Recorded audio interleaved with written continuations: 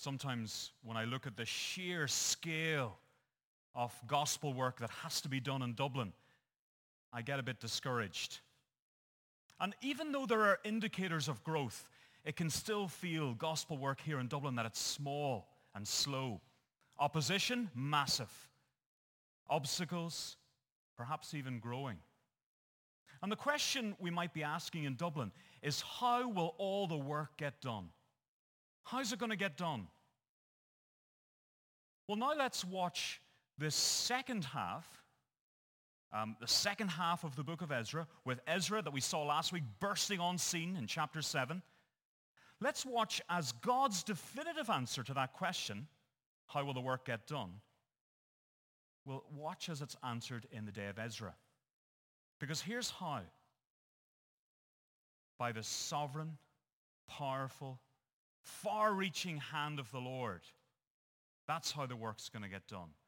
By the sovereign, powerful, far-reaching hand of the Lord, underwriting every significant decision and provision so that Ezra can get to work. And what's that work? Well, remember, it's the work of pointing people to God's word, helping them understand his laws, living his ways. That's what the work is. And now, remember Ezra's task. It was huge. The temple worship, first half of Ezra, had been restored. There was a temple. Worship is going on in Jerusalem. But how would the people of God live by the word of God? I've much to learn about living with a renewed biblical trust in God, don't you? Well, today God, by his word, is inviting us to something. He's inviting us to a renewed trust in God, in his provision, and that, as we'll see, will be accompanied by a renewed trust, maybe even a determination to live a life of allegiance to God, anchored once again in his word, confident in his Son, the Lord Jesus. That's what's at stake as we listen. There's renewal at stake. And that's what's been asked of us as we study this chapter. Renewed trust. Renewed determination to live a life of allegiance. Perhaps recasting anchors into God's word where they've drifted off it. And then that renewed confidence in Christ. There's the invitation. Now, it's a lot to take in, but it's God's word that will help us as we get there. So here's the first thing I want you to look with me at. Look at Ezra's mission that Ian read for us. Ezra's mission is underwritten by God's sovereign hand at work. It's quite incredible. Remember verse 10, of course, before we dip into the rest of the chapter. For Ezra had set his heart to study the law of the Lord, to do it, and to teach his statutes and rules in Israel. And then from verse 11, it's the Lord who seems to open those doors that seemed impossibly sealed shut. It's quite amazing as this opens up. Now, we shouldn't be surprised. The writer's flagged this, hasn't he? Look at verse 6, back in verse 6 of chapter 7. Because he explained already that the king granted Ezra all that he asked for the hand of the Lord. There's that phrase that's going to come up again and again. For the hand of the Lord, verse 6. The hand of the Lord, his God, was on him. And so here is that hand at work to enable Ezra. Verse 11, look how he's described. The scribe, a man learned in matters of the commandments of the Lord and his statutes for Israel. The Lord's hand will allow Ezra to return to Jerusalem to teach the law of the Lord to his people. Now, we've seen letters before in Ezra, but this one is truly astonishing. It gives a lot of detail about Ezra's mission. Did you notice that you could have as much salt as you wanted? No limits on the salt, just so you know. Except dads, you shouldn't put as much on as you probably do already. Okay, limits on salt. But there's a lot of detail here, but let's pick up on a few of them. Importantly, and here's the big picture here in chapter 7. Notice that Ezra has the king of Persia's full backing. That's quite extraordinary. It shouldn't just wash over us. This is a secular king who has nothing to do with God's people, and yet he's given Ezra his full backing. Here's a couple of things. Ezra is actually being sent by that king. Look at verse 14.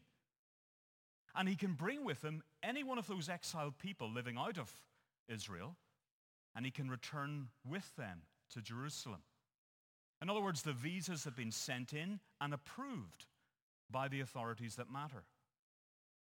But what's the main aim of this mission? Like, why this letter? Why this mission in the first place? Well, that's set out in the rest of verse 14. Have a look.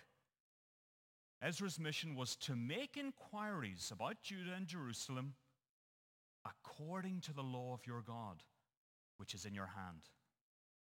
To make inquiries according to the law of your God, which is in your hand. In other words, to find out whether people are following God's laws or not. And then setting about to teach them and what that law says and to live it. Now then you have verses 15 to 17 here. You see, Ezra's also going to have the work of transporting items to the temple that would ensure proper worship, proper temple practices and sacrifices. And that's really important. But as the rest of this book of Ezra will show us, the main mission was still all about the law and whether the people were just doing religious rituals or actually following what God said. In other words, when you think of Ezra, did the people's allegiance, that allegiance to the Lord, did it go beyond doing religious things in a rebuilt temple? Did they deeply know and do the Lord's word, or simply make postures and empty religious gestures? Well, those are searching questions in any era, aren't they? Well, we're going to find in the rest of the book of Ezra that they really needed his work. They needed to hear God's word taught, see it applied, and lived out. Now, here's what I think we should find remarkable in chapter 7. All of this mission is being authorized, decreed is the word used here, by the king of Persia. It's a reform movement that's been described, a reform movement among God's people. Now, did you notice that little phrase right at the start of the section? Look at verse 12. Who's writing this decree? Well, apparently it's the King of Kings. That's some description for the king of Persia, isn't it? Artaxerxes, verse 12. And yet, astonishingly, we can see that all of this is underwritten by a much higher power than the so-called King of Kings, the God of heaven, who gave his law to his people and is now providing one of his best teachers, Ezra, to call them to obey his word. It's astonishing, isn't it? It's the sovereign, the king of the so-called King of Kings, who's the one providentially making his decree and opening doors for restoration in Jerusalem, using the king of Persia. And all that opening the way for this teacher.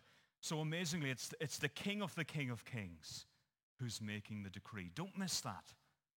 And you see, remarkable too, as well as this decree by the King of Kings, look how the provision floodgates just spring wide open here. Provision after provision after provision. Look at verse 18. Whatever seems good to you and your brothers to do with the rest of the silver and gold, you may do, according to the will of your God. In other words, take it and do with it. You have this at your disposal. Look at verse 20. Whatever else is required for the house of your God, which it falls to you to provide, you may provide it. How? Out of the king's treasury. Provision after provision. Look at verse 21. You see, all the local financial controllers, they're going to give generous financial backing as well. Verse 24, there's going to be tax exemptions for temple workers. Provision after provision after provision. It's clear who's in charge. It's the King of Kings. From the sovereign hand of the Lord to bring about his purposes. Now, don't miss this. You see specifically here what's going on as we've seen. What is the Lord's purpose? Well, it's getting Ezra to Jerusalem to teach his laws and inspire his people, a reform movement among those people. That's what God's purpose is here. And you know, far too often, this perspective of God's sovereign hand on leaders of the world or power brokers that be or finances, it gets a bit blurred in our sights. Like what we said at the start, the visor gets covered over. How can God be in control when that is happening? Our sights get blurred very, very often. And if you think about it, that's all the more reason why each one of us needs to open the Bible like this. It's all the more reason why we need to be Ezra-like, with hearts set on God's word. Because as we study it like this, we're getting a glimpse of something. As we study it in groups and as individuals, by ourselves, it's as if the visor gets cleared and wiped. The filter gets changed. And then suddenly and stunningly we see it. The most illuminating of views. God is on the move. God's purposes. God's sovereign hand at work. We need to look up and see God is still working. And then allow something else. You see, if that is the view, as we look at the Bible, God is sovereignly in control. We've seen that here in Scripture. We've seen it in Ezra 7. If that is true, that should inspire us to that renewed trust we spoke about at the start. That renewed determination to be the ones that swear allegiance to Christ. The ones that cast our anchor once again into his word and have confidence in Christ. If that's our vision. Because just remember, and this is our Bibles open again, remember where God's sovereign hand gave his most abundant provision? Where in Scripture does God give us the most? That's at the cross. Powerfully providing forgiveness that you couldn't earn. Powerfully defeating enemies who were just too strong. Powerfully overcoming evil and darkness that were too bleak. Powerfully restoring people who were too sinful to self-save. That's you and me. Powerfully bringing people out of blind slavery to sin and under a good new master. That's God's powerful provision in Christ. Powerfully at work in the lives of Christians, one day and one battle at a time. So as you read and study Ezra, and as we do that now today, his mission, it should spark that longing for God's ultimate rescue. You see, that's what God's about. He's providing by his sovereign hand the resources, the leaders, the teaching, the direction, the vision back to his word. And seeing again that it was in his sovereign hand that directed not just Ezra to Jerusalem, but Christ. That's where Christ went. And sometimes the Gospels break off halfway through, and Jesus sets his sights on Jerusalem to do what the Lord had set for him to do the Lord's work. That sovereign, all-providing hand of the Lord. How's the work going to get done? By the sovereign hand of the Lord. I want you to just take a look inside your own life. That's the big picture. How will the work in Dublin get done? By God's sovereign hand. But look inside just for a moment. Look at your deepest thoughts. Look at the painful circumstances going on around you. You'll feel pangs that things are just not right. And when you're wondering, how will the work of restoring this personal mess ever get done? Well, I want you to see the Word of God revealing the powerful, providential provision of God, using servants like Ezra, and then sending the ultimate rescuer, Christ. God's sovereign hand is on your shoulder too. From the affairs of state, yes, to the events of your life. Think about your life. How did you hear the gospel? How are you sitting here listening to it in a room in Black Rock? The Lord's sovereign hand on your life. And how will all the restoration get done? In Christ. That's how. That's God's answer. So come and trust him. Come and renew your trust in him. Your allegiance. Your anchor to his word. Your confidence, not in yourself, but in Christ this summer. So there we've seen it. Ezra's mission. That also points us to Christ's mission. But did you pick up on those last couple of verses in chapter 7? You see, here we have Ezra's reflections. And for the first time in this book, it suddenly breaks into the first person. We get Ezra's personal take. Look at those last two verses of chapter 7 where we see Ezra's reflections. Look from verse 27. Blessed be the Lord, the God of our fathers, who put such a thing as this into the heart of the king, to beautify the house of the Lord that is in Jerusalem, and to extend it to me, Ezra, steadfast love before the king and his counselors, and before all the king's mighty officers. Did you see it? As Ezra speaks for the first time in this book, he says, blessed be God. Reflecting on what's happened, he can't but conclude that God deserves praise. Praise God. Blessed be God. It might be the king's heart, but it's the Lord's hand that directed it. That's God's mighty hand at work. And the Lord's hand that stretched out to Ezra, even using a pagan king, but stretched out to Ezra in his love. And Ezra's response, well, what does he do? He simply marvels. He recognizes it, and he praises God. And then look what Ezra says. Look at the rest of verse 28 here. He says, I took courage. And there's that phrase again. For the hand of the Lord my God was on me, and I gathered leading men from Israel to go up with me. See, God's sovereign hand is at work, providing him with the courage too to do the work. God not only worked in the heart of a secular king, he provided, and he provided all those provisions, all that the mission needed, and then he gave Ezra, his servant, courage to do the work. Isn't that something else? We take it for granted that Ezra had all this, but even Ezra can see here, well, no, even the courage that I had to go and do this mission came from God's sovereign hand.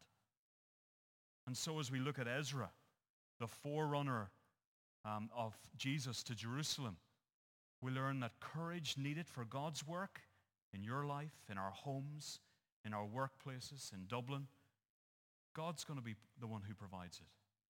God will provide us the courage. God will provide us the courageous leadership for that gospel work in Dublin. And there's something about knowing that God is sovereign that should make our prayers for that work more fervent. It should personally allow each one of us to speak up for Christ and allow that to raise in volume and frequency in our lives, our hearts tuned to his mission through us. Would you let that work take place in your life this summer? Volume up, opportunities up to share what God is doing. I took courage, for the hand of the Lord my God was on me, and I gathered leading men from Israel to go up with me. You see, as Ezra reflects, he also sees that God has provided these companions for the mission too. He's provided him with courage and companions, and he praises God for each thing. Look what God has given. Even leaders to go with him, leaders for the work. How will all the restoration work get done?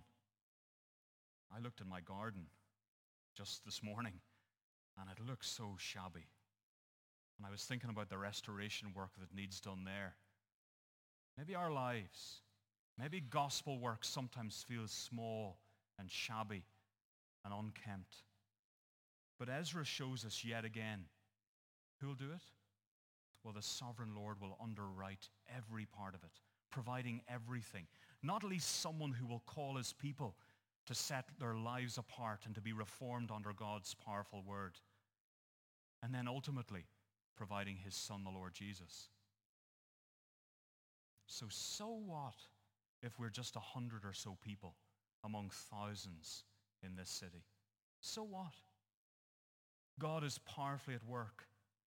And no more so when we don't just do religion and go through the motions and go to church and study the Bible, but actually set our hearts on it. Actually allow it to reform us as we obey it and then share it as widely as we can with courage and companions that he's given us every single time. And I can't always see what the Lord will do with that, but I've seen enough of God's hand in history to know that he has put all of his resources at this one. He can be trusted. And so he deserves my allegiance. He deserves my life and my worship. What about you? Well, let's take just a moment to pray. Father, thank you for your hand in history. Thank you for how you show us, even in the work of Ezra, that Old Testament teacher, getting back to Jerusalem, taking courage in your work. Thank you that you've shown us in him that you're the one that underwrites everything. Father, you're the one that in history sent your Son, the Lord Jesus Christ. And would there be a stirring in our hearts this summer that we would see that this is your work that you have called us to. There is work to be done. And we don't look to our own resources or our own numbers. We look to the ones you will open up and provide for us. And Father, we ask you boldly to provide them. Provide the resources for a reform movement in Dublin. One that starts in every single heart in this room of people set apart for your work, obeying your word, hearing your call, tuning out every other allegiance, bar yours, bar Christ, setting apart every other call in our lives and time except your word, being your people. And then would you help us to praise you as we do it, to praise you together for the work that you're doing through us. And we pray this in Jesus' name. Amen.